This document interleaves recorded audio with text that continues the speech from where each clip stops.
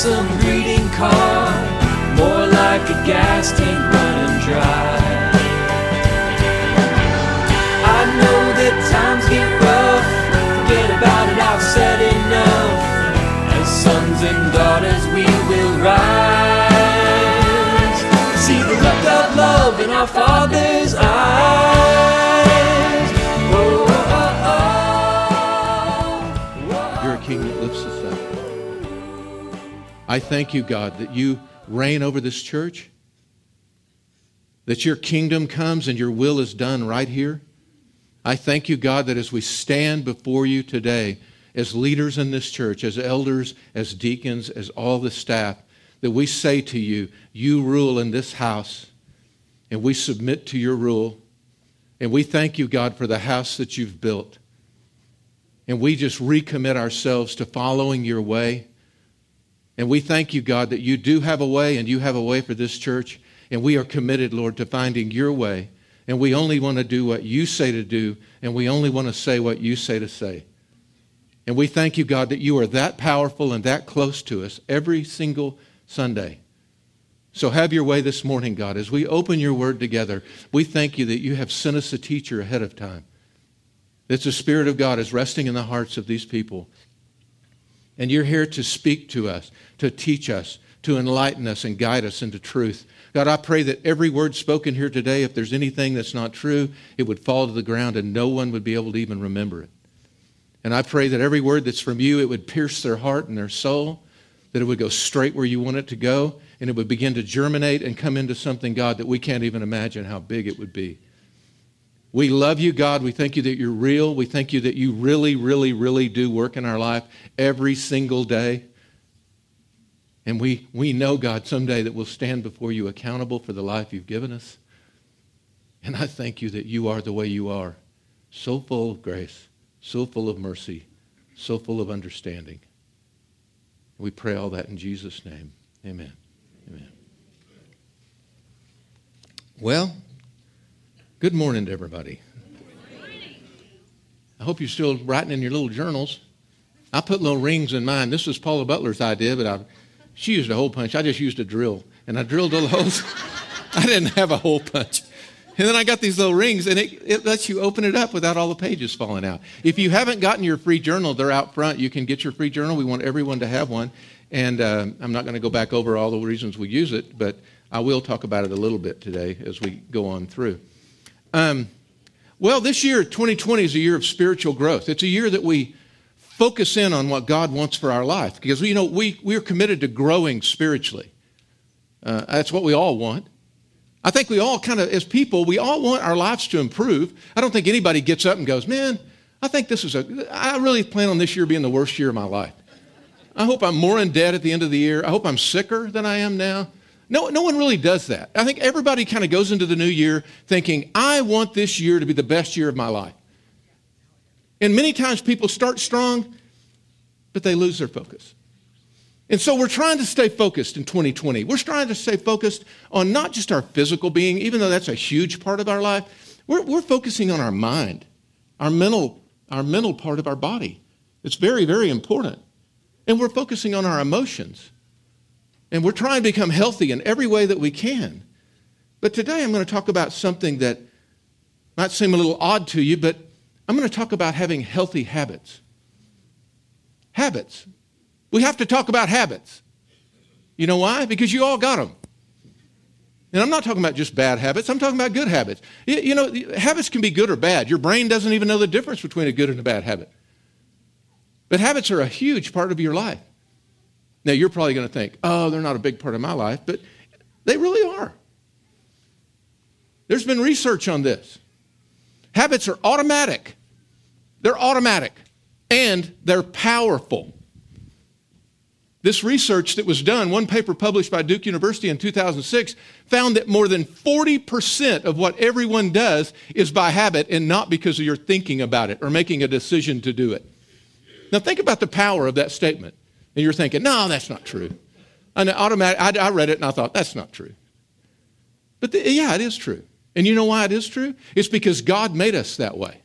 It's His mercy. You see, your brain's just so big and your brain can just do so many things. And if you had to think about and relearn everything you did every day, your brain would blow up. It would explode.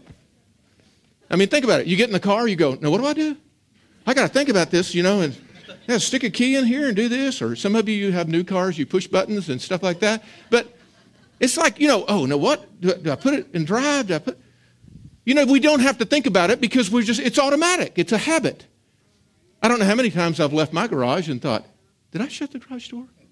And I get 2 blocks away and I think, I got to go back and see if the door's shut. And you know what? Every time it's shut. Every single time. I think I don't even remember shutting it. How come? It's a habit. I mean, if you have 2 cars and you have one that's got a gear shift up here and one's got a shifter down here, you ever find yourself getting in the other car and going like this and there's no gear shift? It's because you're not thinking about it. It's just a habit. And God made us that way because it's His mercy. And 40% of what you do is just out of habit. It's automatic. It's automatic and it's powerful. That's why you can be making breakfast and thinking about your day. You're not really thinking about everything about you've done it so many times, it's just automatic. And so habits are powerful, and they account for a large percent of what we do during the day. So we have to talk about habits. How does a habit work? Well, a habit begins with a cue. What's a cue? A cue is a signal promoting or prompting an action. It's a signal. It's automatic. It's like when a preacher's standing up here, and you've been in many church services, and the preacher says, and the people said? Amen. It's automatic. It's a cue. You've learned it. You've burned something in your brain. You know that when the preacher says that, you're supposed to respond with amen. You don't even think about it.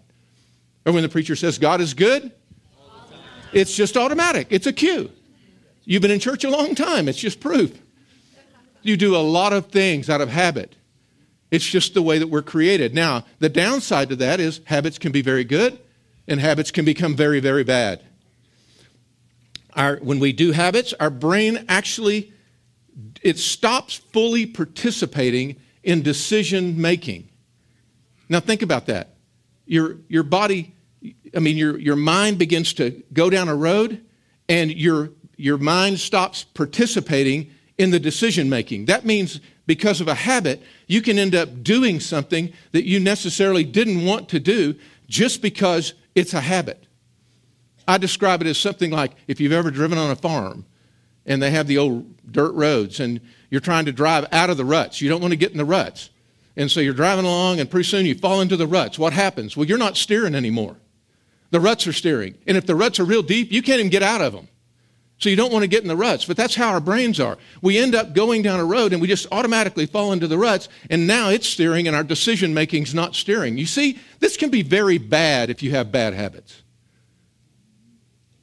This can mean that you could end up doing something you wouldn't normally do just because you receive a cue that you've always responded to, and you end up going down a road that you wouldn't necessarily want to go down, but you just find yourself there anyway.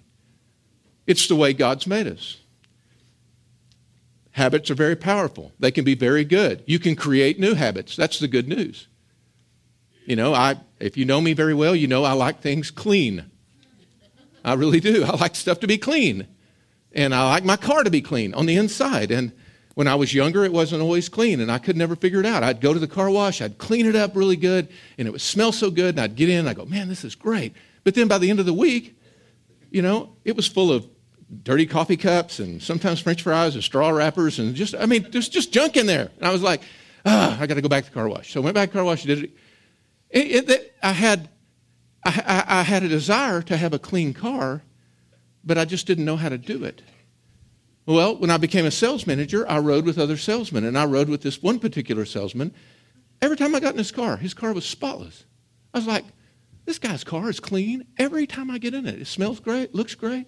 I said, he must be in the car wash every day, And so I was riding with him that day, and I started noticing something about this guy.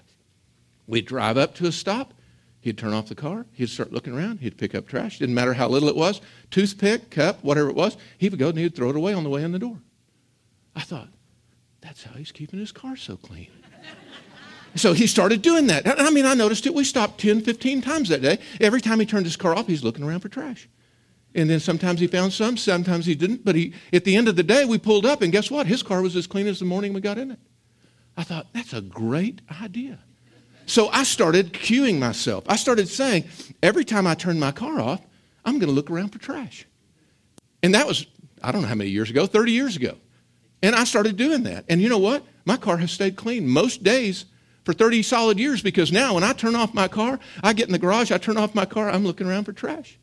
It's a habit. It's something that I wanted to happen, and so I wanted the reward of a clean car. And so I cued myself, and the routine took care of itself.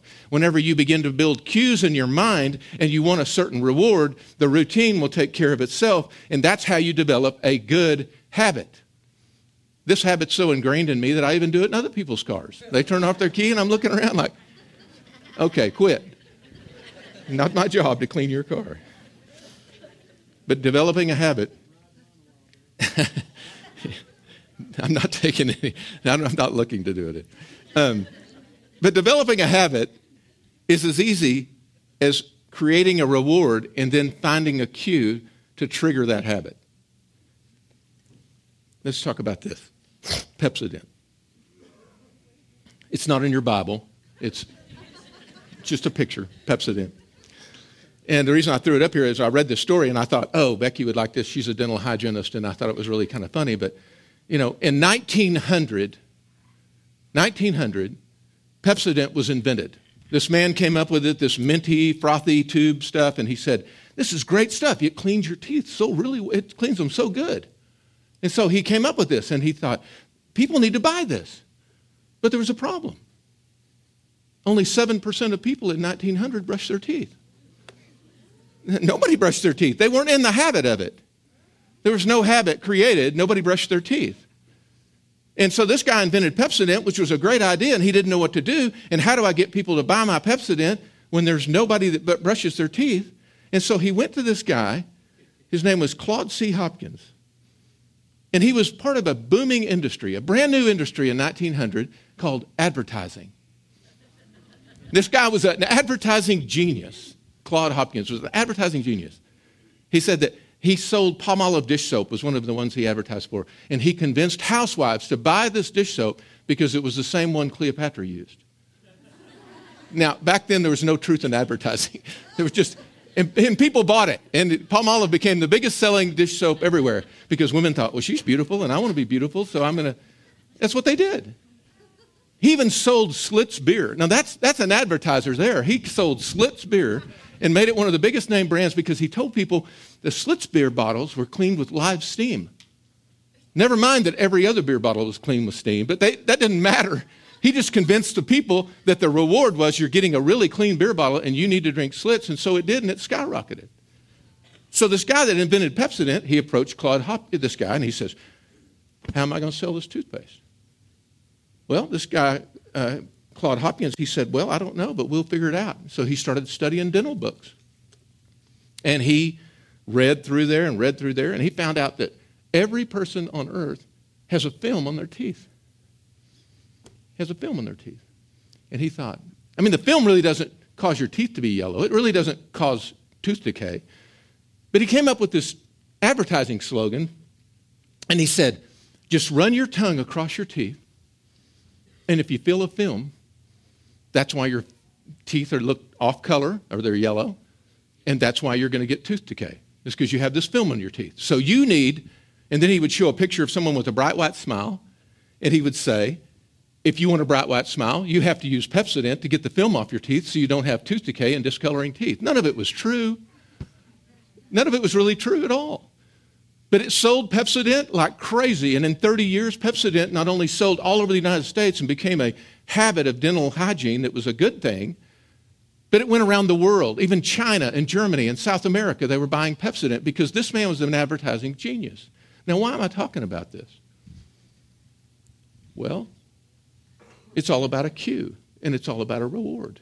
And I don't know if you know this, but this man was such a genius that nearly all modern-day advertising is built upon his principles of playing on human nature, which they know we are creatures of habit 40% of the time, and all you have to do is get people to believe there's a reward, give them a cue, and they're going to buy your product because they want the reward, and you've cued them to get it. You see, there's never been a generation on the face of this earth that's had more advertising bombardment than we have. Never. We've been inundated with advertising all of our lives. We've been convinced that things are good for us that aren't good for us. We've been convinced that even as children of God, we'll do things that are contrary to the Word of God because some advertisers told us that it's good for us or that it's beneficial for us or that we're not going to have fun unless we do it, and we've bought into it, and the routine is developed and the bad habits come. We are creatures of habit, and advertisers don't care if you have a good habit or a bad habit. They just want to sell their product. Think about alcohol. Tons of people drink alcohol. Tons of people drink wine. It's really popular right now. Sophisticated. Where'd you get the idea it was sophisticated? Because advertisers told you it was sophisticated. You know, people say, well, it's healthy. You drink a glass or two of wine a night and it helps your heart. It gives you antioxidants. Where'd you get that information? From advertisers because they want to sell alcohol. Is it true? No, it's not necessarily true at all. In fact, any amount of alcohol at all is not good for your body. They've proven it. There's 100-to-1 studies that show alcohol's bad for you, but we believe the one study that says it's good because we want to drink. 1983, they came out with convincing evidence that alcohol is a carcinogen, but that never gets advertised. It's because there's a reward, and the reward is I get home from a hard day at work, and I got to have a drink. Who told you that? I get home from work, I want to relax. I got to have a drink of wine. It helps me relax, helps me sleep. Neither one are true. It may depress you, but it's definitely interrupting your sleep. Here's all I'm saying. Even as children of God, we're so creatures of habit. We've bought into so many lies and so many things that we've actually become creatures of what the society around us has told us to do, and we're really not following God's word at all. We need to examine these things. The bad news is we can be manipulated. The good news is we don't have to keep being manipulated. We can change our minds. We can change our thinking. We just have to know how habits work, and we have to recognize what's going on in our mind and in our brain, in our life. I mean, this scripture that's up here, Paul wrote it years and years ago out of Romans 7. You've read it tons of times, but I want you to read it with this in mind, what we just talked about habits. Because Paul is describing human nature, because God knew, Paul didn't know the scientific proof, but God did. And he said, you know, I want to do what's right, but I can't. I want to do what's good, but I don't. I don't want to do what's wrong, but I do it anyway. Why? Why? Because even though I'm trying to drive down the road and not get in the ruts, I find myself falling in the ruts time after time after time. And then I'm not doing what I want to do. I'm doing what I don't want to do. I'm doing what I always do. Somebody says something to me, I always go into self-pity. Somebody looks at me a certain way, I always go into anger.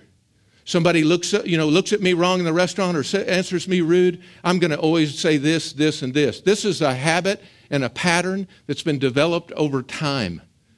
And you can tell yourself all day long, I'm going to go to church every Sunday. And then you might do it for 3 Sundays, and then you're going to fall off because guess what? Your habits take over, and you fall back into the pattern of the reward that you think is greater. I mean, it seems simple to do what's right. It seems simple to want to eat right, not want to eat junk food. You know, not want to do a lot of things. You tell yourself, I'm not going to do that anymore. But we have these habits, and whenever the trigger comes, whatever the trigger is, whether it's Golden Arches or whatever it is, you're just like going back into the ruts in the road, and it's just pulling you into the drive-thru. I'm not here to bag on fast food. What I'm trying to explain is how we are and how we're all in this common dilemma of living by our habits. And it can be a very good thing, and it can be a very bad thing. Back in Hebrews 10, the writer of Hebrews was writing about what God says was happening in the first century church, and he was saying that it was becoming a habit, and it was a bad habit. And he said, this isn't the time to pull away and neglect meeting together, as some have formed a habit of doing, because we need each other. You see, God in His Word is saying it just can creep up on us so subtly. We don't really mean to just fall out of church. We don't really mean to fall away from reading the Word every day. We don't mean to fall away from praying. We don't mean to get out of our purpose in life. But it just creeps in slowly but surely. And He said, if you don't watch out, you're going to form a habit that's a bad habit, and you're going to end up being somewhere you don't even want to go.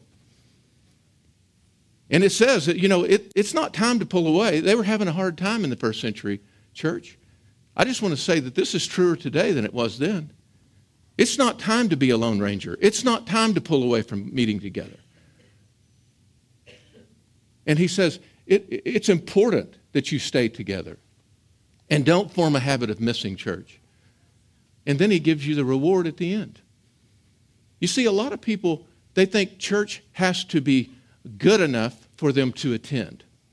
They have to think that the message has to be strong enough, the worship has to be spectacular enough, but God says neither one of those things are the reward, because honestly, in this generation, you can get that online. You don't have to get it here.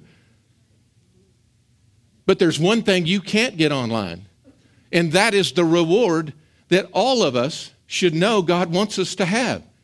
The reward of church is you and me and each other and needing one another. He said it's not a good time to pull away. It's not a good time to develop a habit of just not going to church. He said it's a good time for you to push in because you need one another. You need me, I need you, and we're better together. Church is important. And he was saying that back in the first century because people already were starting to develop a habit of just not going.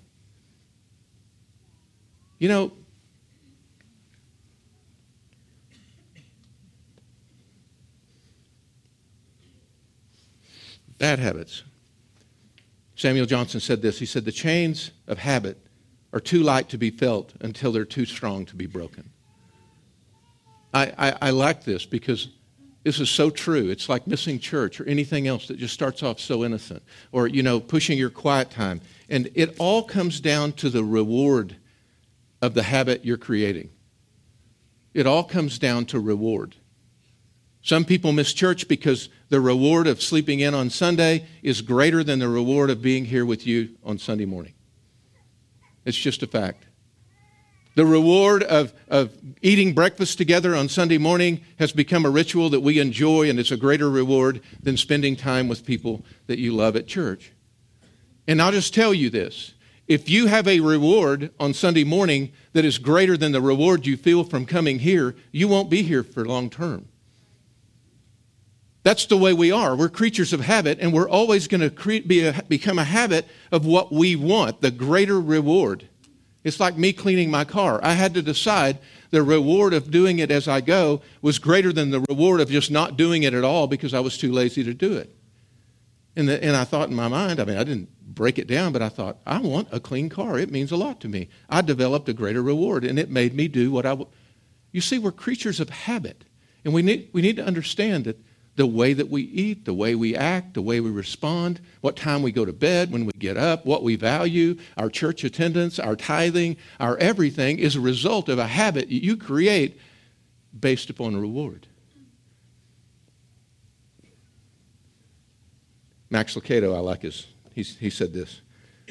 He said, I run because I don't like cardiologists. And I like that because here's what he's saying in that one little sentence. He's saying, I like to sit on the couch and do nothing or watch TV. But, I hate going to the cardiologist. And if you've ever been to one, you'll know why. It just takes forever. But the deal is, he said, I run because the reward of not going to the cardiologist is greater than the reward of just sitting on the couch doing nothing. And I love that. He said, I run because I don't like cardiologists. And I think that's a great way to think about it. We can develop new things in our mind, new patterns, by just identifying what we really want in life and developing a habit around that goal. That's why so many people start off and then they fall short. It's because they've not developed habits in their life that will sustain them long term. I've got some good habits in my life, and I'm not saying this to puff myself up. I just was putting this together, and I thought, what are some habits I'm really glad that I have in my life? And I just wrote them down. And then I thought, why do I have these habits? I've been a Christian 44 years, and I've always been in church. Even in the hardest times of my life, I was in church. Always. I thought, why do I go to church so regularly? Why do I have that habit? And the truth is, I enjoy church. I like the way it makes me feel. I've missed church a handful of times in my 44 years, not that many, but whenever I do miss, it does not bring me a good feeling. I don't have a reward. It doesn't make me feel good.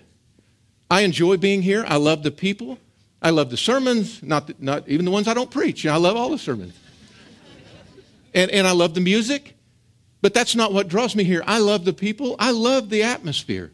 So many times I get up on Sunday morning and as I'm praying about the Sunday morning service, the vision I see in my mind is not being up here. It's not even worshiping down there, which I love both of those things. It's coming in and seeing everyone in the church and just the feeling I have of love, and people love me and I love them. That's something I can't get just anywhere. I love that here. That's the greatest reward for me. So that's why that's been a habit in my life for 44 years, whether I was a preacher or not. Tithing, same way. I don't tithe because I'm afraid God's going to break my hot water heater. I don't do that. I looked at the reward. I looked at my thought. I'm not afraid that God's going to hurt me if I don't tithe. Why do I tithe? Because it gives me a good feeling. I feel like I've done the right thing.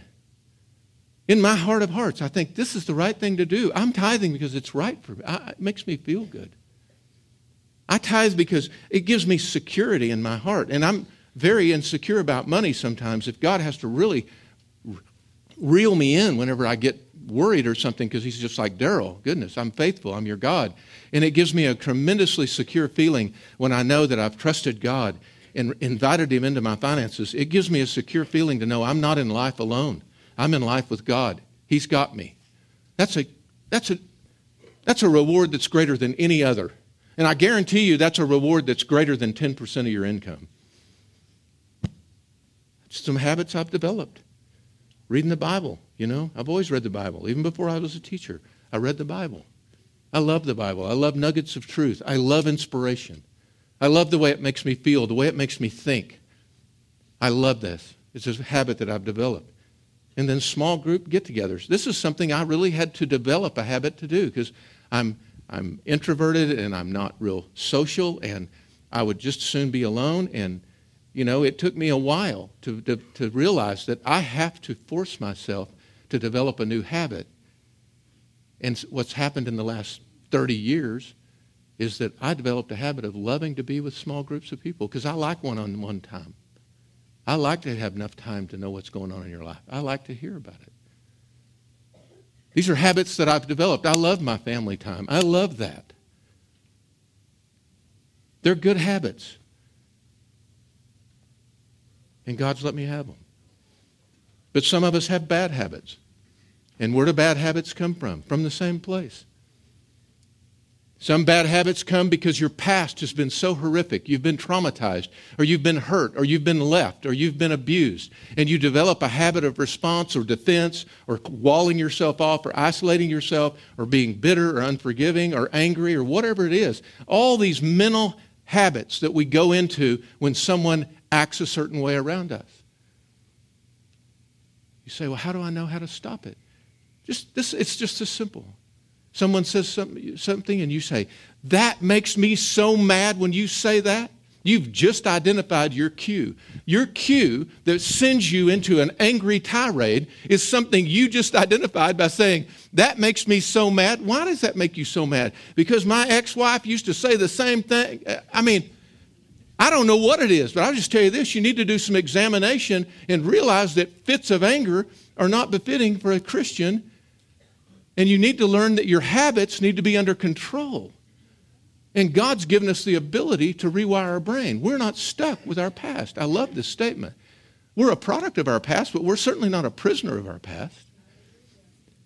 You can rewire your brain. You can rewrite your habits. You can have your mind redirected by finding new reward and new cues to be able to create habits that are positive.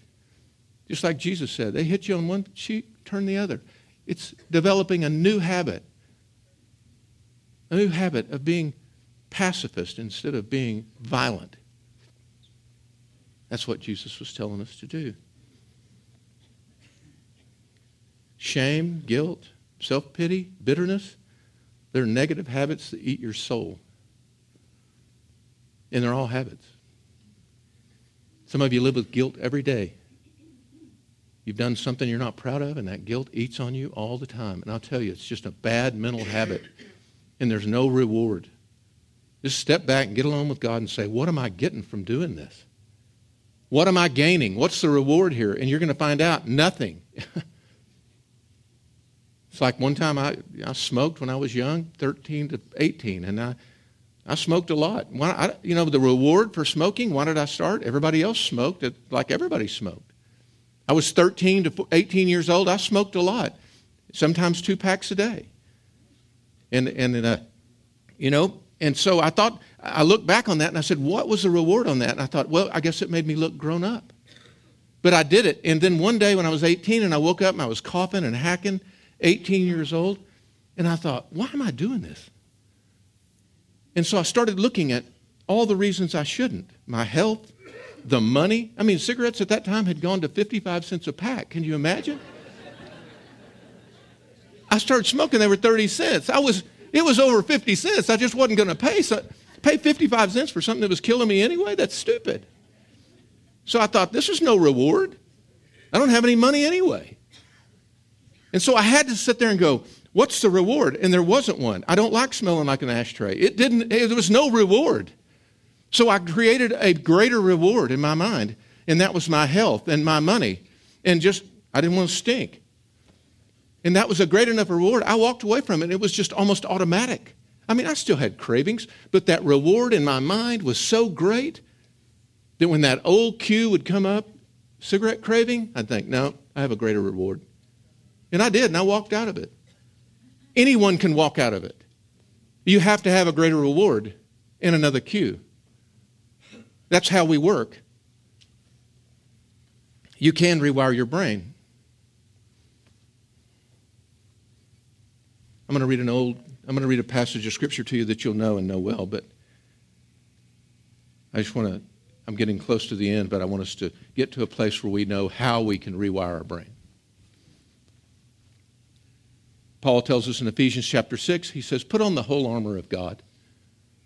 You've heard this. That you may be able to stand against the schemes of the devil, the wiles of the devil. For we don't wrestle against flesh and blood, but against principalities and powers, against rulers of the darkness of this age, against spiritual hosts of wickedness in heavenly places. Here's what that's saying. It's saying that there's a whole invisible realm of dark creatures that want to destroy your life. And they will always want to come against you and tempt you to do something that you really know is not good for you. And he's saying, how do you stand against that? Well, you put on the whole armor of God. You go, okay, well, how do I do that? Well, he's going to tell us. He says, I'm going to take up the whole armor of God that you can stand in the evil day, and having done all, you can stand. Stand, therefore, having girded your waist with truth. Now, he's talking about truth, and he's talking about your waist. He's talking about your guts, that your belt of truth is your guts. And so many people, their emotions run wild because they don't deal with facts. They deal with what they think might happen. Or they think with something, some hearsay that so-and-so told so-and-so and that person said this, and you're thinking about all this stuff and it's bringing up these emotions. And he says, just put the belt of truth around your waist and guard your emotions and your guts. Deal with facts and deal with truth. Do you know this is true? No? Then quit thinking about it. Because the devil's a liar and he's going to tell you lies all the time. And then he's going to say, I want you to put on your breastplate of righteousness. He's saying that there's a plate, our heart needs to be guarded. Our heart, because it's vulnerable. It's where our emotions lie. It's where our will is. It's where our soul is. It's where our heart is. He said, put on the breastplate of Jesus' righteousness. Not your righteousness. His righteousness. He gives you righteousness. And he guards your heart. And you need to always remember that he's what's made you righteous, not your actions. Because what that does is it makes you know that you can rest in what Jesus has done, not what you've done. Because you'll have days you don't do good. And he said that's how you protect, because the enemy's always coming at you with accusation. You're a failure, you're a loser, you're a this, you're a that. And he's saying, just put the breastplate on and guard your heart. And know it's my righteousness that's not letting him in. Take up the shield of faith, which is believing all of this stuff. Have your feet girded with covering so that you can go. It's your will. It's where you go in the world. It's your body, your soul, your emotions. He's saying this is how you guard it. You're aware of it. And then the one I want to get to. And take the helmet of salvation and the sword of the Spirit, which is the Word of God. And he said, praying always with all prayer and supplication in the Spirit. You have to learn to pray in the Spirit, being watchful to this end, that all perseverance and supplication for all the saints. So I want to go back to that one, the helmet of salvation. When I have it up here on the board, it says the helmet of deliverance. This is how the Jewish Bible translates this verse. The helmet of deliverance. How come it's not the helmet of salvation? Because we know that salvation in this verse is from the root word sozo, that means salvation. It also means healing and deliverance. The Jewish Bible chose to use deliverance. They thought it made more sense in this setting, that the part of the armor of God was God putting deliverance on our head, over our brain, where we need the most deliverance, because that's where we get attacked. That's where the thoughts come. That's where all this stuff germinates. All our habits, our bad habits. We have to have deliverance of our past. And that's why he doesn't just save you and take you to heaven. He saves you to heal you. He saves you to deliver you. He wants you to put on the helmet of salvation and let him rewire your brain. Let him undo those past hurts. Let him undo those past rejections, those past discouragements. Let him make new habits of thought in your mind so that you don't always respond the same way. So you can stop going around the same mountain over and over and over. You put on the whole armor of God, and you be intentional about letting God do his work. You be intentional about protecting your head and bringing God's deliverance into your mind. There's a great saying, you just don't have to believe every stupid thought that comes in your mind. I can't remember who wrote it, but somebody did.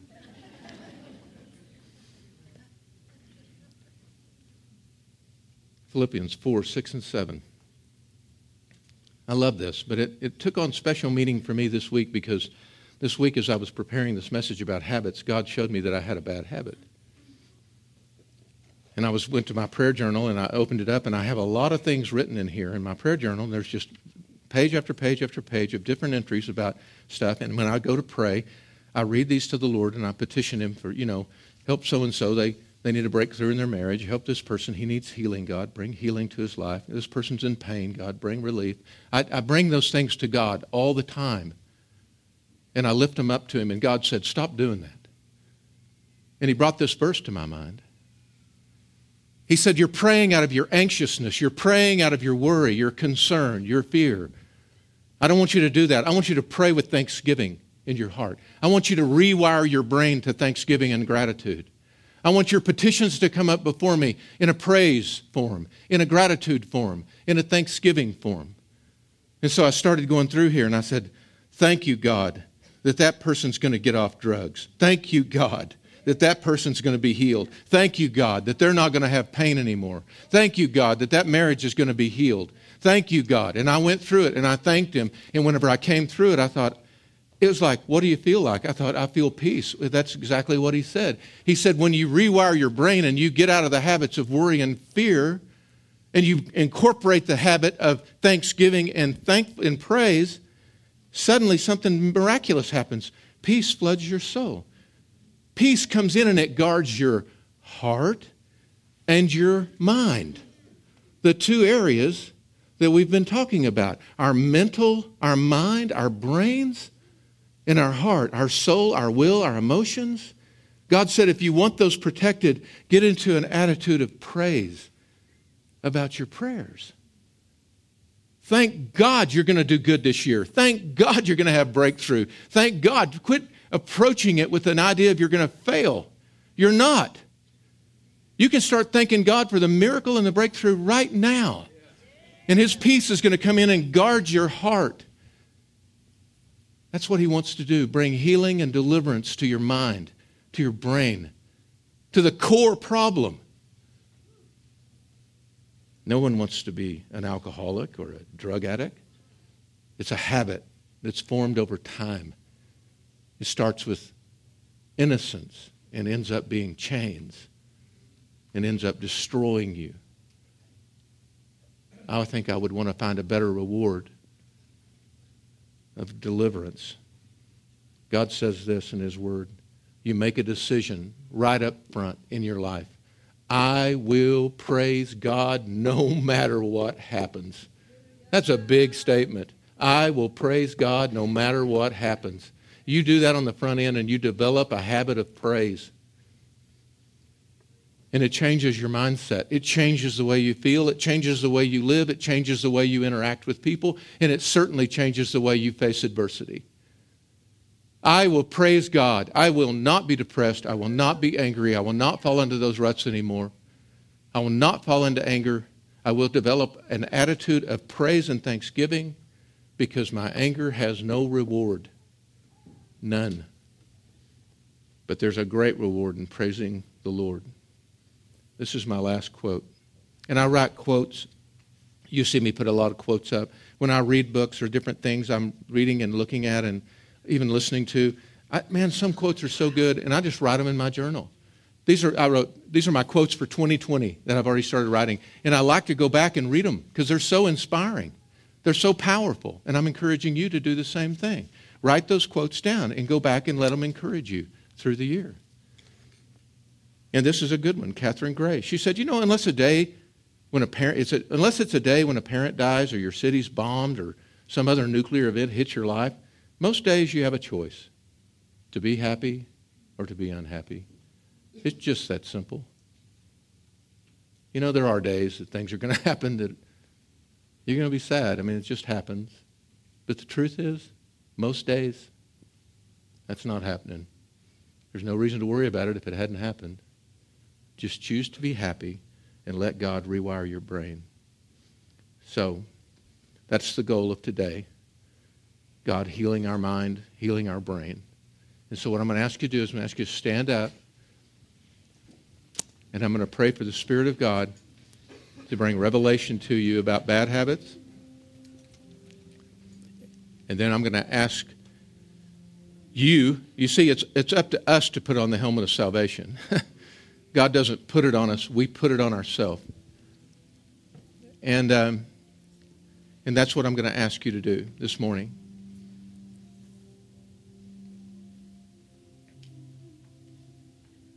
And if you could just envision Jesus' hands being that helmet of deliverance and of healing and of salvation. And you're putting on that helmet. You're saying, Jesus, let me have your hands. I just want to put them on my head because I need healing. We lay hands on each other whenever we pray for healing, and we do that because the Word commands it. And I can just envision Jesus' hands being on my head saying, Jesus, I've got these bad habits. I've got this wrong thinking. I want you to just reveal it to me and reveal to me how I can get good habits to replace these bad habits. We're asking for a divine deliverance. We're asking that the helmet of deliverance the helmet of healing would just be on our mind. God, take away the negativity, take away the criticism, take away the automatic responses. Let us be people of love and grace and peace, kindness. So, Father, I pray for your church today. I pray, Lord, that you would just speak to our minds and to our hearts. Show us, Lord, any of these habits that we've developed, we've allowed to form in our life, God, that need to be changed. Habits of pessimism and worry and fear. And put your hands on our head, God, and just bring deliverance and healing right now. Give us new thoughts, God, on new habits that can be created, habits of praise and thanksgiving and gratefulness. I thank you, God, that we're not stuck with the brain that we have right now, that it can get better. We thank you, God, that even if we've done damage to our brain with drugs or alcohol or whatever, God, that you can remake our brain right now. Because you have the hands of healing And that helmet of healing can be put on the head, and it can bring restoration. And we speak it over this congregation right now in the name of Jesus, that brains would begin to regenerate right now. Memory loss would be restored. There'd no longer be fear of dementia in this house. That you would give us a knowing, God. We thank you for your great power. We thank you for your great love. And we thank you, God, that you want to heal us because that's what you do. And I thank you, God, that people all over this room, their minds are being rewired, their minds are being restored and rebuilt. We thank you for that, Lord. In your Son's name we pray. Amen. And ministry team, if you'll come up. If you need prayer today, please get it before you leave. If not, you have a blessed week and be healed.